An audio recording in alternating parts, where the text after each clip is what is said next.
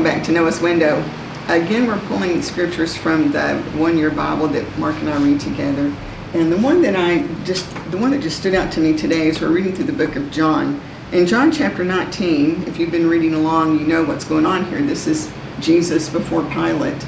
And you know how it is when we read through the scripture over and over and over, but sometimes you read it and you see something maybe you didn't notice, or at our age, I noticed and forgot already. Right. But one of the things that just really stood out to me with Pilate, because Pilate was being pushed by the mob all along, but it kept ratcheting up, and I think he kept getting clarity of what they were trying to do, and that he also had some sense of the power he held. And I guess what stood out to me in John chapter 19, and I'm not going to read the whole thing. I hope you'll go grab your Bible and read this whole chapter. But leading up to this, when Jesus was brought to Pilate, immediately he was trying to determine what the charge was against Jesus, and he couldn't find anything. And there was a back and forth, and he tried to convince the people to take Barabbas, but no, they didn't want Barabbas. And there were like 3 times where Pilate's talking to Jesus, but this last time, he had actually already had Jesus scourged. And he brought him out with the crown of thorns. He'd already been scourged, and he said, here's your king. And the people rose up and said, he's not our king. And they said, the reason we want him killed is because he's claimed to be the Son of God. Now, Pilate was already nervous. Yeah. There's other pieces of the story that we get in other places of the scripture, but he already was nervous about who Jesus was. And I'm going to jump in here in verse 8. Well, let me back up to verse 7. Because it said, the Jewish leaders replied, by our law he ought to die because he called himself the Son of God. When Pilate heard this, he was more frightened than ever. And he took Jesus back into headquarters again and asked him. Now, remember, he's brought him out again. He was ready to release him. But when he heard this, that Jesus claimed to be the Son of God, he was even more frightened. He had a sense, I believe, it appears to me that Pilate believed that's who Jesus was. Yeah, well, I mean, Pilate's one of the most intriguing characters in the Bible to me. I don't know that he was an extremely moral man, but he had respect for the law. Pilate had been a very successful soldier in what we call the Praetorian Guard, or what history calls the Praetorian Guard. And he had just sort of risen through the ranks of the military, and then he got his appointment to Judea as governor. So he's a military man, he's accustomed to commands, he's accustomed to law and order. And so when this man Jesus is brought before him, he may not know who Jesus is at the first, but he does recognize him as an innocent man, and Pilate is not interested in condemning an innocent man. But as you point out, the mob is pushing him, and I think he's caught in between the mob's pressure and then clearly the person of Jesus, who is an innocent man, and like I say, does intrigue him. And at the end, they pose a threat to Pilate. Now, up to that point, really, it was Jesus they were threatening. But at this point, they say, if you don't, we don't have any king but Caesar. Yeah. So at that point, it put Pilate in jeopardy. So you have the pressure of the mob mounting. Okay. Well, I'm going to go off into about 3 minutes or 2 minutes of a history lesson here, because there's a really important thing here. So if you never understood this little thing that happens with Pilate here, as I said a moment ago, Pilate had risen through the ranks of the Praetorian Guard. The Praetorian Guard was commanded by a man by the name of Sejanus, who was almost considered family of the emperor. He was the most beloved person really in the kingdom of Caesar. But somewhere along the line, Sejanus had been found to be a traitor. And Sejanus had been executed, and all his family had been executed. Pilate, he had been championed by Sejanus, but fortunately for him, he's a long way away in Judea. He does not want his name to come up in Rome. So when the Jews say to Pilate, if you let this man go, you are not Caesar's friend. And it was at this moment the mob surged, and Pilate allowed them to push him over what may have been the eternal brink. So the reason this one really stood out to me is in this culture we're living in today, we are seeing the mob intimidate and push, and in many cases rule. Yeah. Well, I mean, people will do things in a mob that they wouldn't do individually. They'll do things immorally that they wouldn't do. I mean, we see stories of just turmoil in inner cities, or turmoil in places where people are just surging in some kind of protest or something, and the next thing you know, there will be people that will take that as an opportunity to steal things, break break windows and damage cars and things.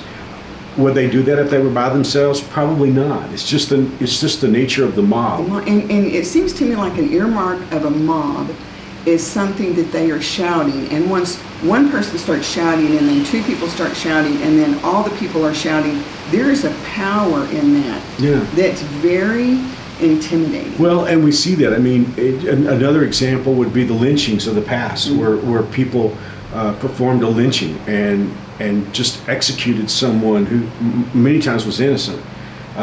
Would they have done it individually? I don't know. No. But put them in a group, and it's just sort of like we all have a sin nature, but the mob kind of has a collective sin nature.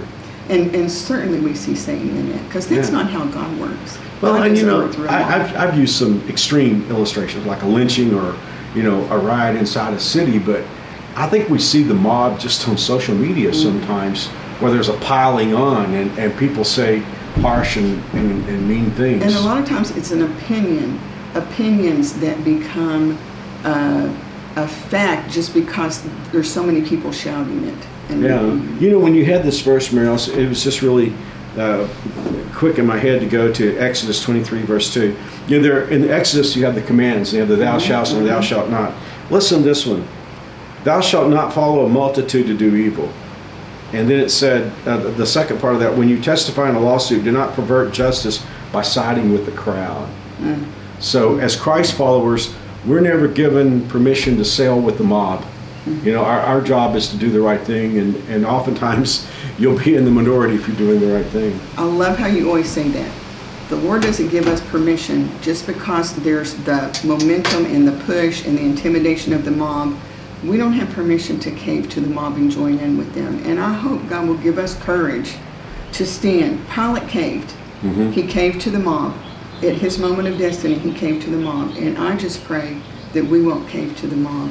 I do too, because I really think we're going to be more in the minority now than we've ever been before. Because we're in an age right now, I talked about this last week, and I've talked about it for several weekends now, where not only is the world at large heading in the wrong direction, but in so many, unfortunately in so many areas, the church at large is heading in the wrong direction. And it's going to be a challenge, but also a wonderful opportunity for we as God's people to stand for the truth. I think about Shadrach, Meshach, and Abednego. Other than Nebuchadnezzar, you know anybody else's name there? I mean, all that crowd that was bowing down, they're nameless. Shadrach, Meshach, and Abednego are legends. And that reminds me, because we've had this come up and be, brought to us several times in the last year or two, whatever. People have said to us, so many people, respected people, are saying, fill in the blank. I'm beginning to question, maybe I don't understand the scripture, maybe I was wrong, or maybe, just because there's a multitude of people saying something doesn't make it true. No. Always go back to the plumb line of God's word. That's where truth is. Sure. I mean, just talk about respected people. I mean, I happen to be a pastor. I live in a world of pastors. We're all wrong about something, I mean, and in fact, one of the most dangerous things that I've ever heard someone say is, I know this is true because Pastor Mark said it. Yes. And it's like, no, if Pastor Mark was standing on the Word of God, then it's correct. Right. But only because I'm standing on the Word of God. And it's just so critical for us in these last days to know what the Word of God says, kind of like what we talked about yesterday, and to make our determination that if I have to stand against all hell, I'm going to do that. I'm going to stand for the right thing. And, that's how, I know none of us is really wanting to be a hero per se, but that's how heroes are made. I think I did a talk for pastors. I think this was on the West Coast the other day. And I said, heroes don't make battles, battles make heroes. Right. And we've been chosen to be here in this day and this time, for this hour, to stand strong.